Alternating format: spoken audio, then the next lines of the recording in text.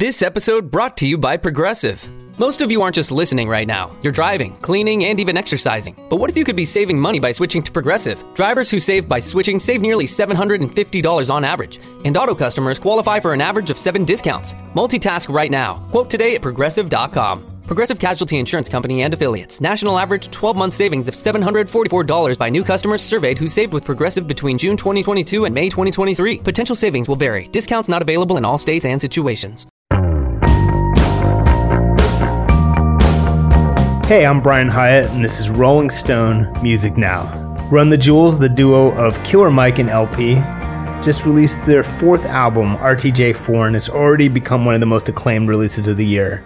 As you probably know, they're something of a two-man supergroup / odd couple who were deep into careers of their own before they joined forces back in 2013. Killer Mike was a member of Outkast's Dungeon Family before becoming a solo artist. LP came up from the New York underground rap scene. He was in that group company Flow. And their new album is incredibly timely. And there's also some high-profile guests, everyone from Zach De La Broca and Pharrell to 2 Chainz, Greg Nice, Mavis Staples, Josh Homme even. Killer Mike was also a really prominent Bernie Sanders supporter, and you probably heard about a speech he made recently directed at protesters in his native Atlanta. My colleague Jamil Smith recently had a great long chat with Killer Mike, which we're going to bring you today on this episode. You can also go on to YouTube and check out the video version if you're so inclined. So I'm going to turn it right over to Jamil. Run the Jewels began as this spontaneous collaboration between you and L. How has the mission and the music changed over the years for y'all?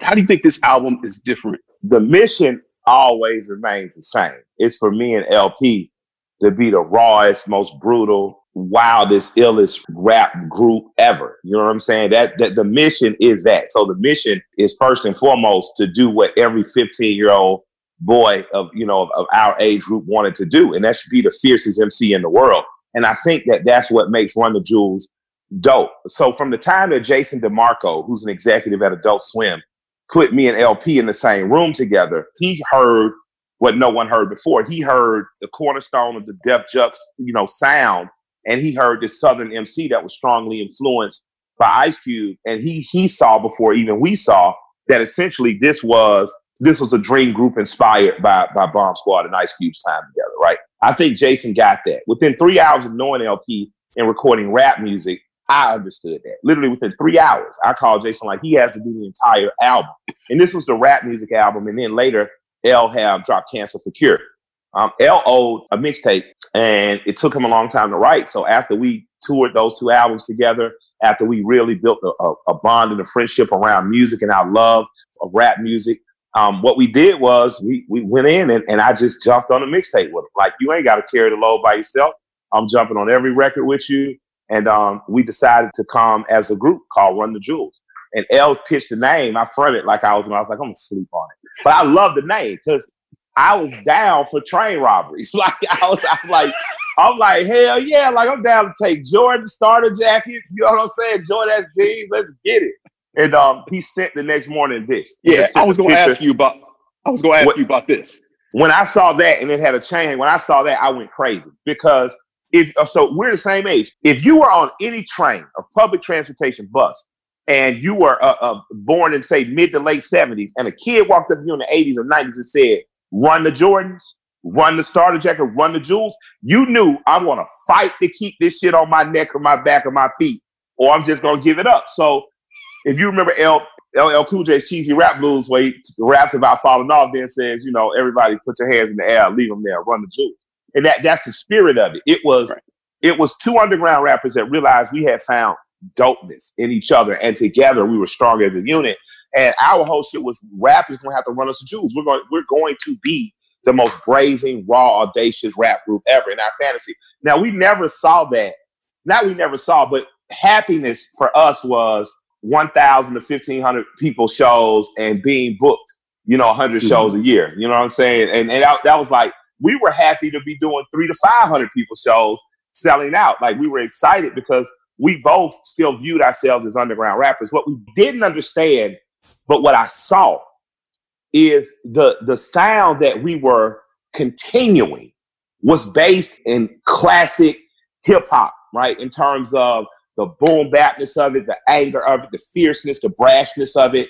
And we were doing this at a time where rap had just began to get intelligent enough to say, women buy more records. Let's pivot toward getting on daytime radio. So getting on radio from 10 in the morning to 5 in the afternoon, those songs that were melodic, that played to the cubicle crowd, they made more sense to do. But as rappers, we were doing damn near the antithesis. But it made us glaringly different from everything else. We didn't become everything else.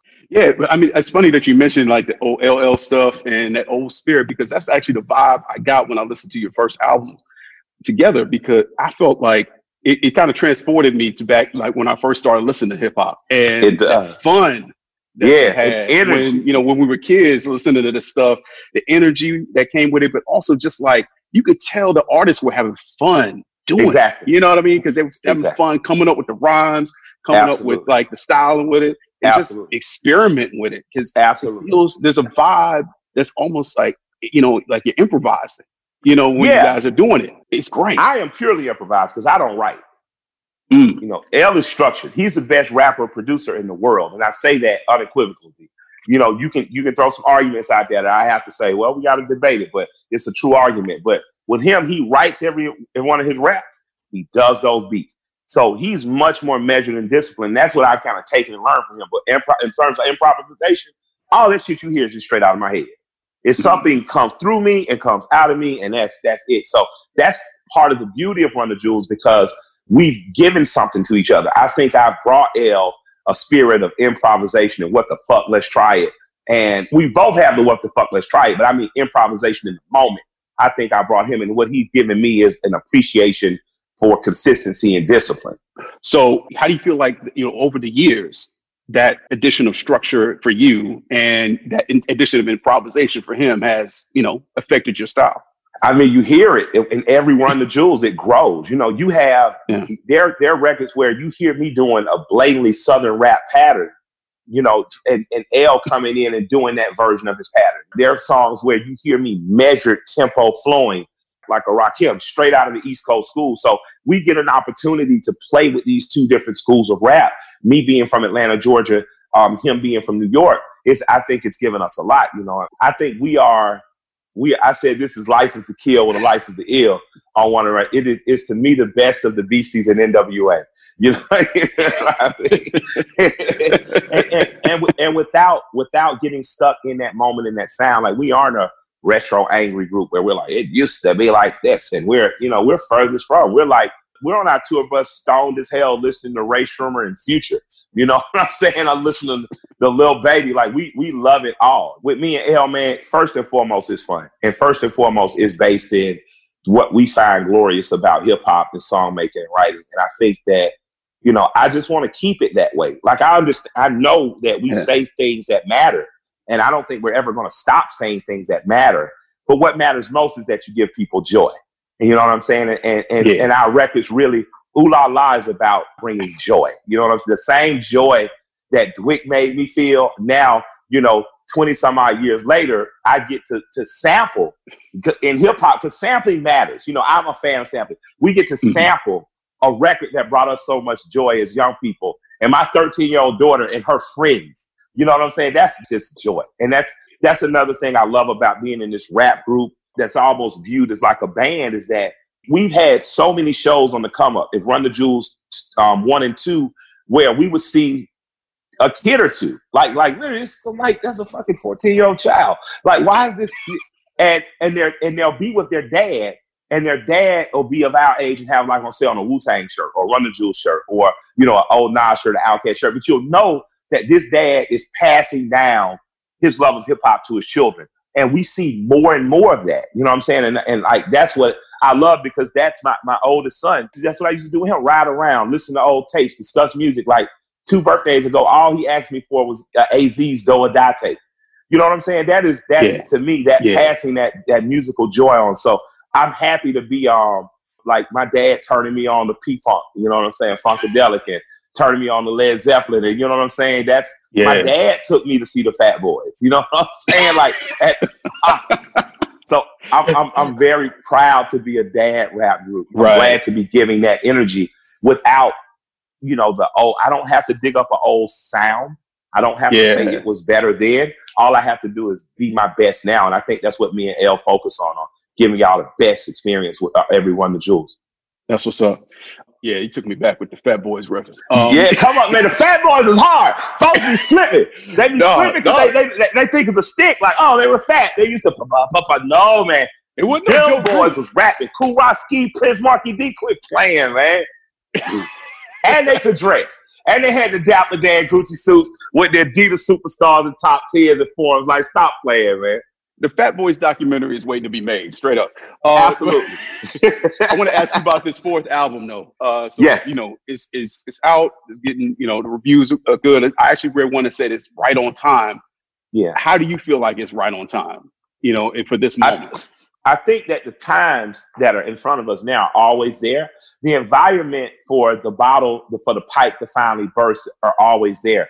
And I think that if you listen to my music and L's music consistently as solo artists and together, you're really hearing not the same things. You're hearing similar things pop back up because they never go away. Once you see certain things, you can't unsee them. I don't like being right. L doesn't like being right, but it's important we say what's right. And we're not going to try to beat you 10 songs with that, but you're going to get those little things in there because they naturally just come out. You know what I'm saying? And my thing is, if you're driven to draw like that as an artist, do what drives you. If you're driven to rap or sing like that, do what drives you. That's not the totality or the sum of what L and I are, but that is some of what we are. And it's always going to be in our music.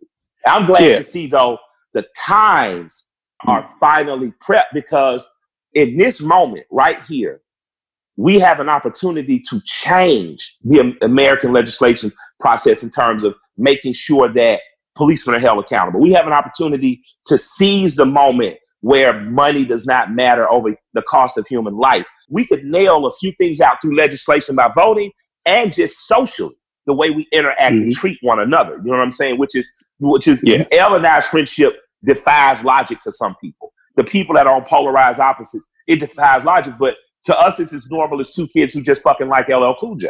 And I think that whether it's our actual friendship and it providing that, or it's the music that encourages people that they're not insane or crazy, or just to give them a joy-filled bop, I think all that's important. But I'm happy that this time we land right on time, so our music can be the soundtrack to progress. And that's what it feels like it is right now. Yeah, I want to get a little deeper into the specific moment in a little bit, but I want to first ask you about sort of the political efficacy of hip hop today. You know, a lot of artists are vocal on social media and in interviews, but where do you see the political possibility in the music itself these days? Do you wish that rap was more openly political? No. I wish that people who have the true knowledge, wisdom, and understanding within rap were more openly political. Rap, I got to give credit, is the only American musical genre that I've heard that's popular. It's not say like gospel based or even jazz based, because jazz was kind of politicized with, you know, that making illegal of marijuana and bringing people together in those underground clubs. But everyone in rap has consistently said something. Future said something about police brutality. Thug has said something about it. Tupac said something about it. Biggie, Eminem said something about it. Hov, Nas, Outkast, Goody Mob, Wu-Tang. The Alcoholics have said something about it. Pharcyde. So we've been one of the most responsible genres, even in matters.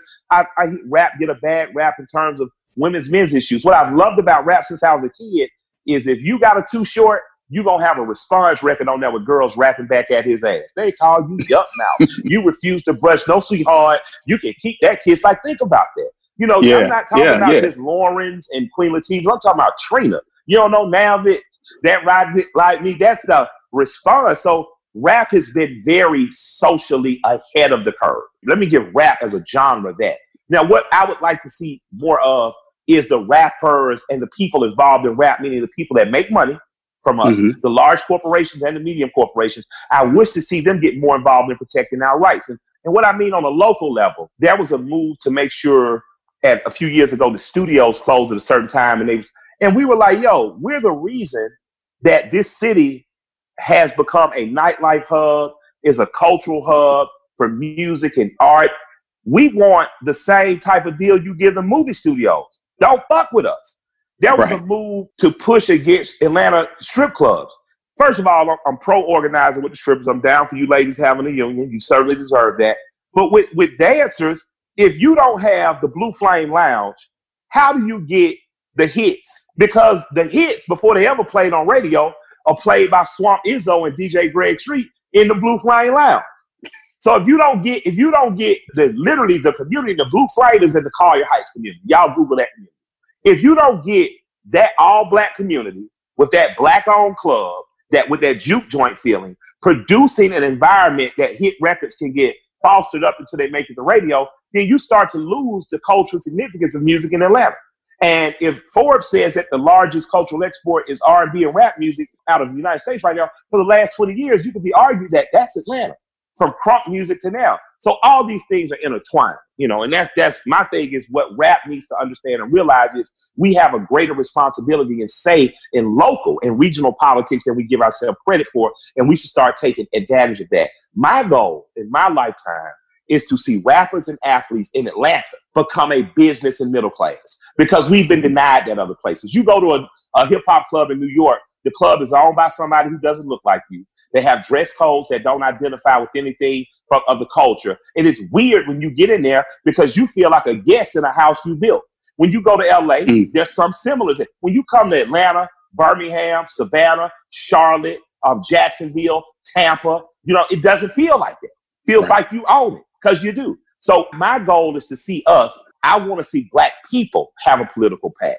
I would like to see Black musicians and artists and athletes form political pacts, because we need to be involved, but only for those who truly want to be, who really going to be advised by good people and have good counsel. Everybody else, when you see the people moving in a direction, just move with the people. Make music if you don't want to be involved. Like just keep it to art. But for the people who want to be involved in the political process, absolutely, I think there should be more of us. So all the people that were formerly executives or currently executives, we need your organizational skills to help us get voter drives going, so that the young people that are complaining in the streets and they have an opportunity to change stuff from a legislation perspective. But that only happens when you use the marketing savvy you use to sell them a pair of sneakers, or the marketing savvy you use to sell them, streams and tapes. We need to take our talents locally and regionally and also use them to make sure our people are prospering and the proliferation of success goes beyond just the records. Mike, I wanted to ask you about, speaking of Atlanta, I wanted to ask you about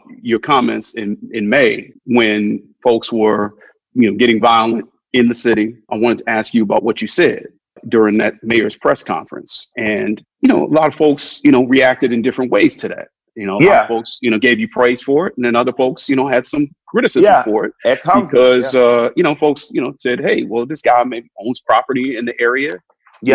Just trying to protect his property. And I just wanted to give you an opportunity to respond to that. Well, I was talking, I didn't want to go, and I didn't have nothing positive to say. So I went because my friend, who has become more social and politically aware in the last few years, is a guy named Tip Harris. And that's my friend. And we own a business together called Bankhead Seafood, along with a man named Noah Khalil, who's a friend and mentor. We're two boys from the neighborhood, and we got paid, and we could have moved outside the neighborhood, and we could have took singing and dancing as the only thing we cared about, and we could have, moved off to even LA's and New York's, and we didn't. Tip got his first music money, and he did not go buy a kilo of cocaine. He went and bought a construction company, and he started building houses right there in our community. I and my wife started investing in the same community I grew up in about 10 years ago. So even as individuals, we were already committed to the West Side. What you were seeing was three kids from the West Side. One was a high school dropout, went on to become a multimillionaire. One was a college dropout, went on to become a Negro rich millionaire. One finished high school and college, went on to become a politician and mayor of the city. So I know that that's not true of a lot of cities where it should be true. That should be true in Flint. That should be true in Detroit. That should be true in Washington, D.C., more so than it is. It should be true in Harlem. It should be true in Inglewood. It should be true in every city where we hold a significant number, a majority, but it's not. Atlanta is one of the rare cities, even in all its imperfections. We have a long way to go, but it is a rare city where you see 50 years of Black mayoral leadership and 50 years of Black prosperity. Doesn't mean we're as prosperous as we could be, should be, or deserve to be. What it means is that 3 kids from the West Side who all grew up working class, or could be argued poor, managed through hard work, through skill and determination. Because see, none of us were born to, Keisha's father was a musician, but that don't mean much. That don't make you royalty of the bourgeoisie. You know, Tip's dad was a hustler. My father and mother were teenage parents who shouldn't have had me, and my mother's parents raised me. So you got to look at that. So Atlanta is a city where these 3 people can somehow ascend to the highest ranks of influence in the city and leaving a pathway for others to do it. I didn't go to Jefferson High. I didn't go to Jackson High. I didn't go to no high name for no white man. I went to Frederick Douglass High School. Our rival was Benjamin E. Mays High School.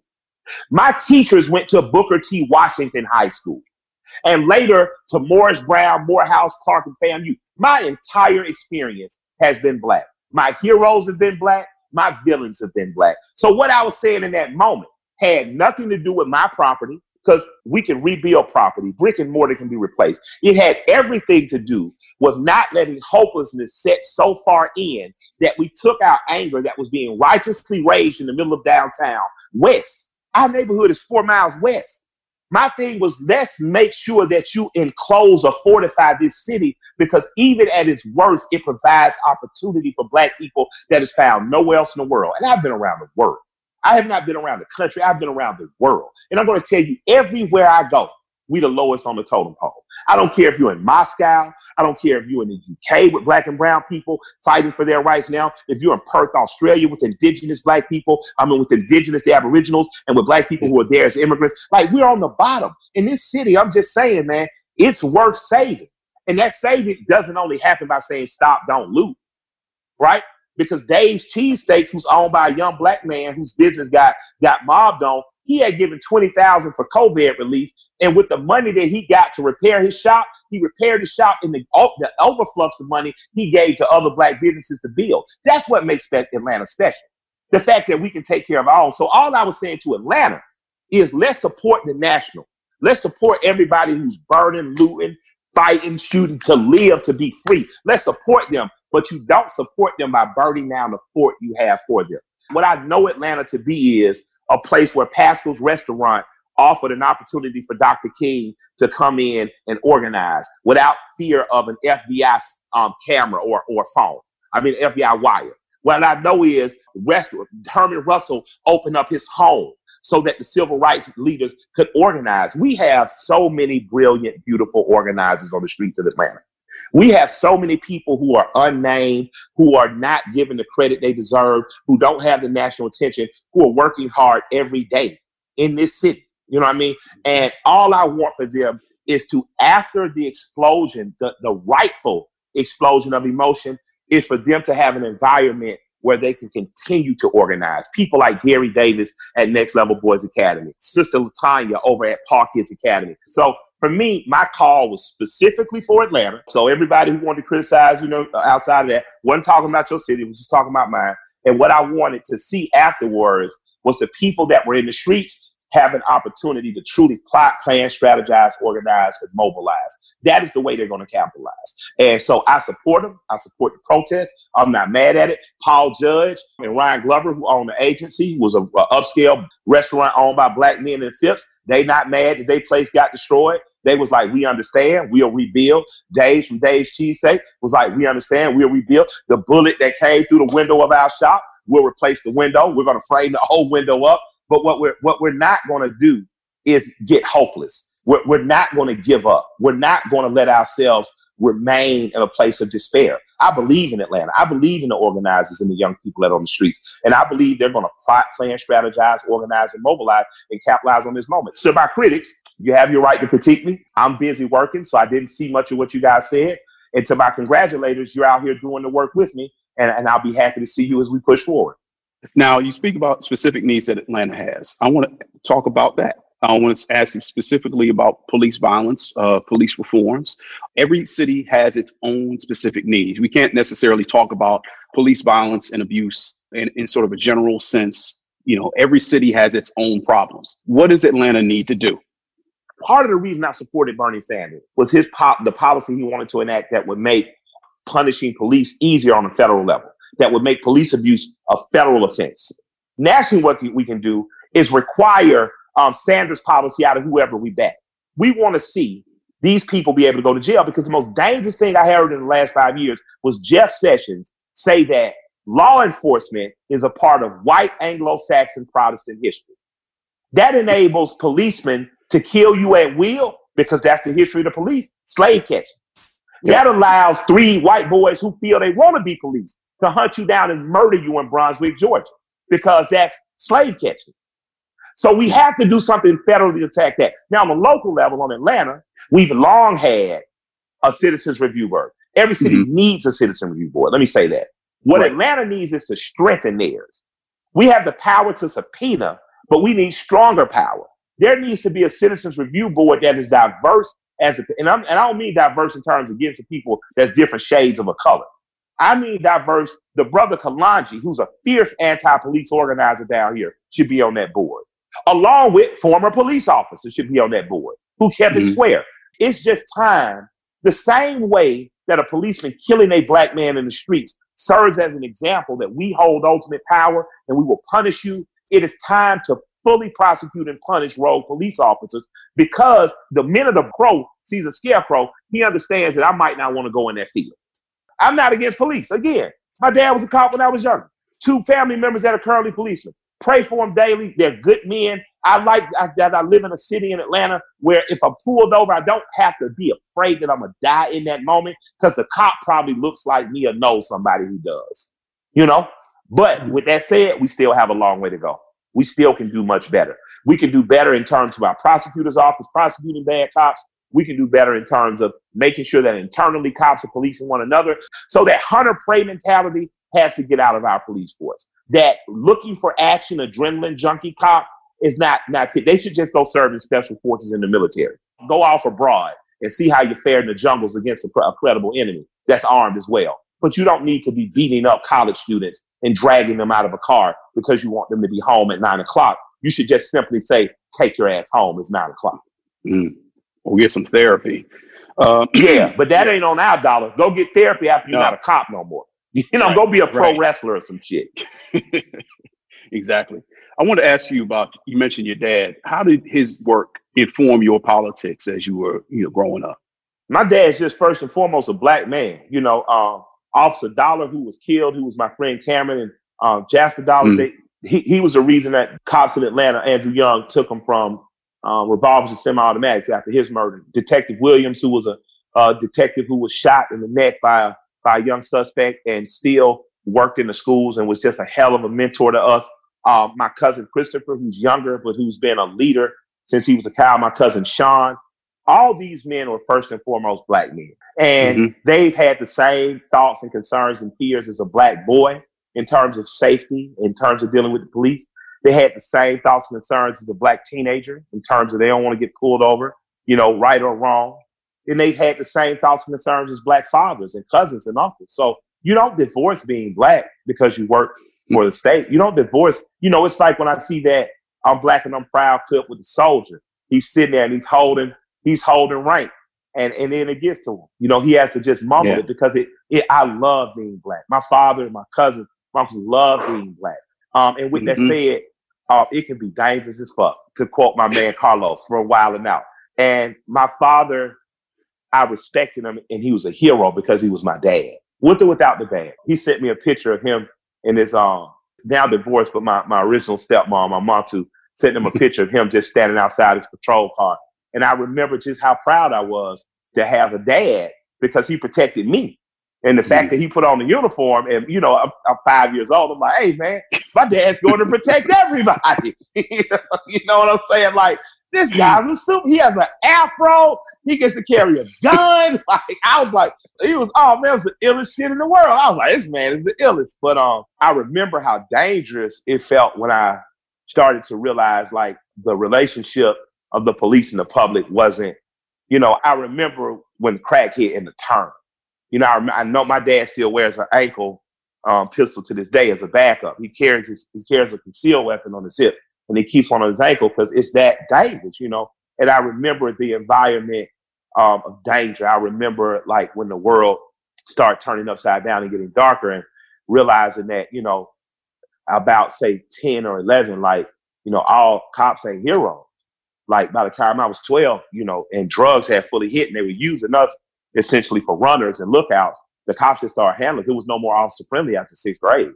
It was on, and so you got to look at from say 6 years old to 12 years old, that's a 6-year difference. But within 6 years, you understood that nah, this is not officer friendly, that the world is wild and cops are not all good. And, it changed my perspective, and I got radicalized by NWA and PE and, because those things were needed. Yeah. But at the same time, because I knew Black police officers, my logic forced me to understand the balance, that the problem isn't even white cops versus Black person. Because with KRS is one, black cop, black cop, black cop, black cop. What I understood is that the power of the state can corrupt good people.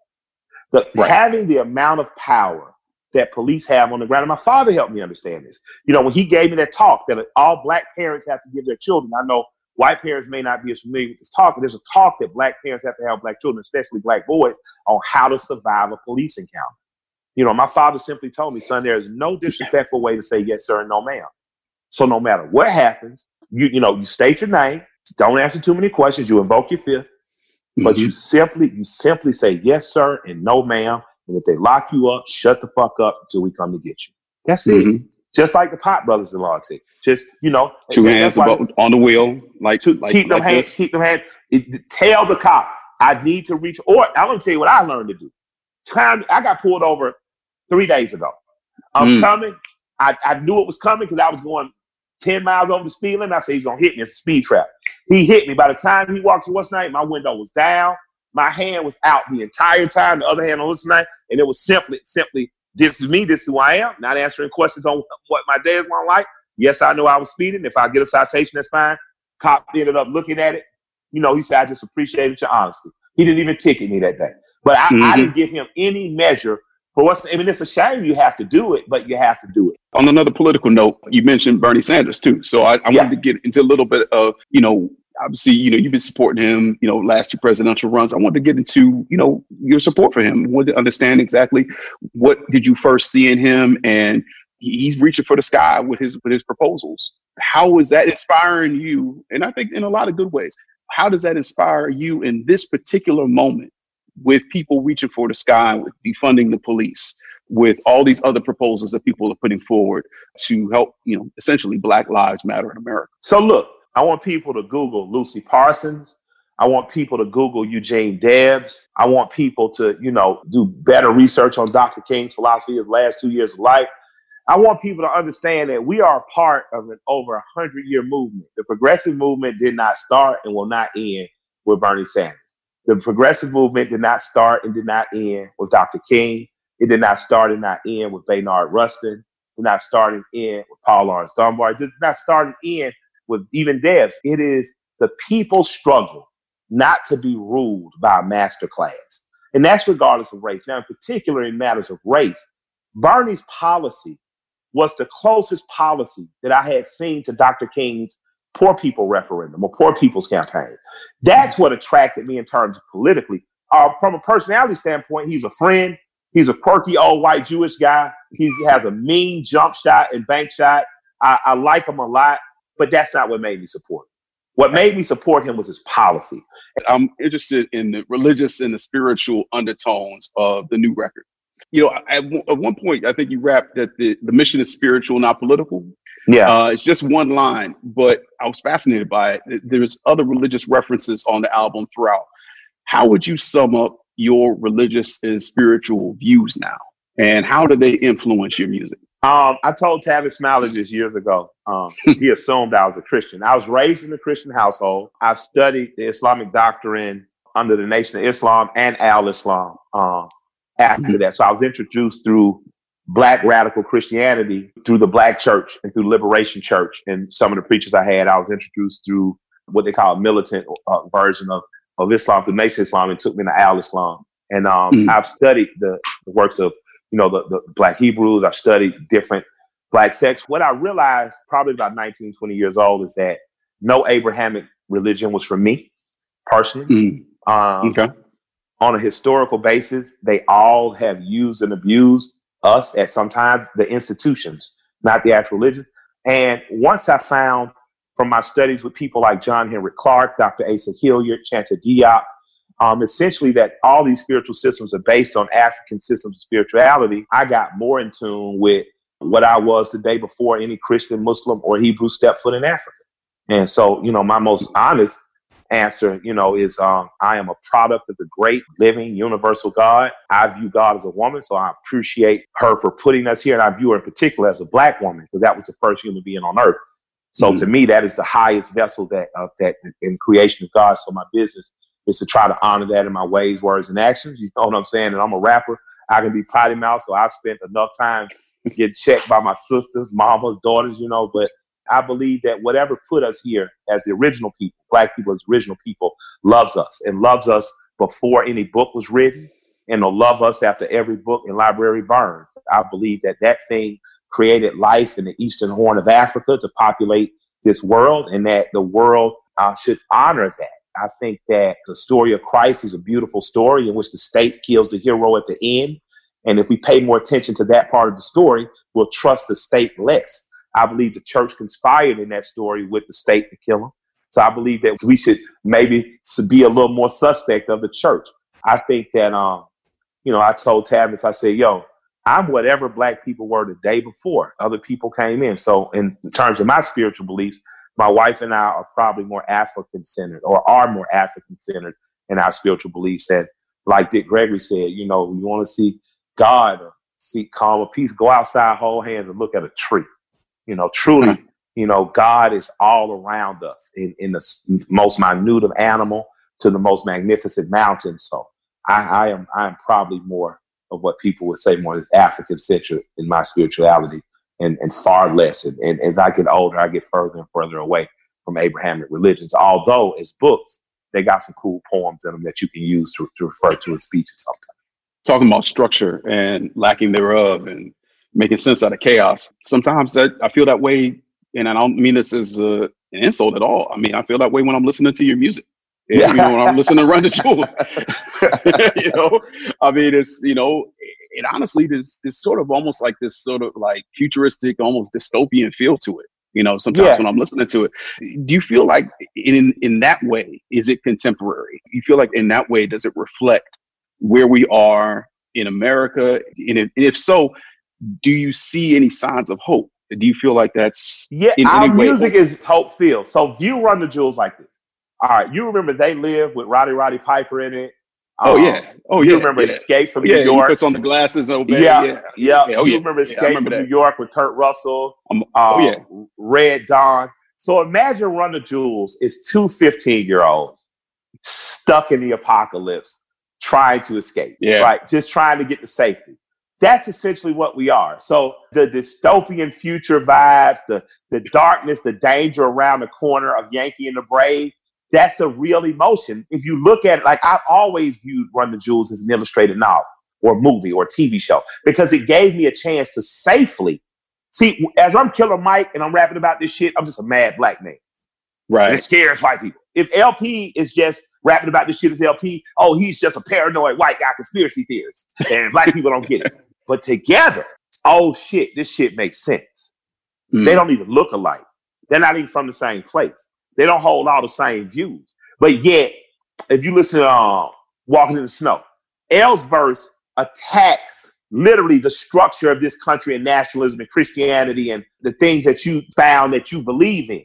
He goes at it institutionally, and then I bring it right back home to the streets to say, after we called out those institutions, here's a personal story of murder and death right in your face. So you can't escape it, no matter where you're going. So it literally, to me and L, this Run the Jewels experience is a show movie. It's based on an illustrated novel of two 15-year-old kids surviving, thriving, escaping, and moving around in the apocalypse. Like when you listen to the first song, I am in a shootout with police with a handgun with one bullet left. It's over. Like you think about it, it's over. This is what a hero dies. This motherfucker gonna die. And here comes L with a Grand National out of nowhere to save me. So it takes you out of reality, gives you the ability to suspend disbelief, and then go on this journey with us. Right. And at the end of the journey with Firing Squad, you hear "fuck you too," but you never hear gunshot. All I ask, man, don't end up like Keith David in They Live, man. Just we know we know what happened to Roddy Piper. Don't end up like Keith David, man. That's all. Oh man, y'all please go back. Movies, man. Please go back and watch all these cheesy movies these two old guys are talking about. You guys are gonna love them. The special effects are shitty, but you're gonna love the movie. But all that to say, at the end of it, then you get the Yankee and the Brave. So you get to, in your mind, what I hope is that you see the Yankee and Brave get to live another day. So we're gonna. I hear that. So the novel continues. In my mind, but I don't lose hope though. I don't lose hope. I don't ever lose hope, because if black people lose hope, man, what else we got? What else we got? But like I used to didn't understand old black people when they say shit like that. You know what I'm saying? But it's the truth. Want to wind down, but I mean, this is, a lot of folks when they get to around like, album 3, 4, 5. I'm talking about, you mentioned PE before, Outkast, yes. Tribe, EPMD. I don't know. I wouldn't say they start to peak per se, but it starts to be like with the stuff that they really known for. Where do you think Run the Jewels goes beyond this point? We're just getting started. There's a prerequisite when we did it. We got 4 classic records. Now I saw someone put that up this morning on a review, and I saw that they've reached it. They've reached their 4 classics. So Led Zeppelin, Outkast, 8-Ball MJG, UGK, EPMD, Tribe Called Quest, Beastie Boys, all had these 4 album runs. Like you gotta have, for us to even be considered a real group, we had to, if this one wouldn't have worked, wouldn't have worked. If this one wouldn't have did exactly what we wanted to do, I'd have been like, we gotta go back to the drawing board. Like, fuck that. We can't release this shit. Because my expectations and L's expectations was the 4 run. Now we've gotten the 4. Now we can start. Now Run the Jewels starts. What you've seen with these 4 is the foundation. We've laid the 4 corners of the pyramid, but now we got to go up to the point, So the 4 corners are laid. Here we go. Now we got to raise that thing up at 4 different sides and get to a point. So I'm looking forward to 10, 15 more years of making fucking classic records. I'm looking forward to what is post Yankee and the Braves. Like, this record is perfect for this moment, but I want to make records for the next moment and the next moment after that. I want to continue to bring people joy with punch you in your face. Here's a cup of coffee and a joint rap music. I want to see parents still bringing their teenage kids out to say, yeah, this is that shit we jam together. I want to go out like when we went out on the Lorde tour, one of the most beautiful things to me, because we took a Lorde tour. She was a fan of ours. Lorde is an amazing songstress, but you're not going to think, Lorde Run the Jewels. But when we went out on that stage, and our fans were in the back of the audience more, but you saw the girls turn to their boyfriends and do this. And you saw the boyfriend smile like, yep, that's why I said I'd come to the fucking tour with you. Run the Jewels is playing. and what it took me back to was when I first went on tour with Outkast, when they were opening for Moby. I remember the looks that people would give each other in the crowd, like, you fuck with Outkast? If you fuck with, that's where we are. We are exactly where Outkast was as they were peaking. Outkast, to me, never had to stop making music. Dre found other stuff to be interested in, and he went into acting, and Big Boy's always been a superb businessman and kept a stellar solo career going. But Outkast, they're the Rolling Stones of rap music. They just never had to stop. My goal has to always be the Led Zeppelin in terms of the 4 album run, but my goal has always been in terms of performance for us to be AC/DC. I want to be on stage in diapers, goddamn, because you don't have to stop anymore. And I am honored to be in that place where I've seen Outkast be. Like, we're going to roll out opening for Rage, and shortly after that, I want to be rolling out our own. You know what I mean? So hopefully we'll build the numbers. Hopefully our audience will keep growing. Hopefully the people that have been supporting will keep supporting, and we'll grow, and we'll rock out. I want to be 65 years old in black denim suits hitting the stage for y'all. Why not? I want to march into the Rock and Roll Hall of Fame with my best friend. So that is our show for today. Thanks so much for Jamil Smith for conducting that great interview with Killer Mike of Run the Jewels. We'll be back next week here on SiriusXM's Volume Channel 106. In the meantime, we are a podcast. Download us as a podcast, subscribe to us as a podcast wherever you get your podcasts. Maybe leave us a nice review on iTunes if you can. But as always, thanks for listening. Stay safe, and we will see you next week.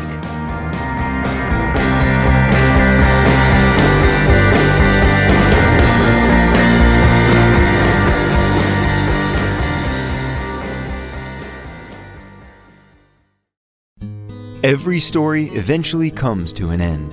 This June, hear the final episode of Season 2 of the hit podcast series In the Red Clay, Durham. In the Red Clay tells the unbelievable true story of Billy Sunday Birt, the most dangerous man in Georgia history.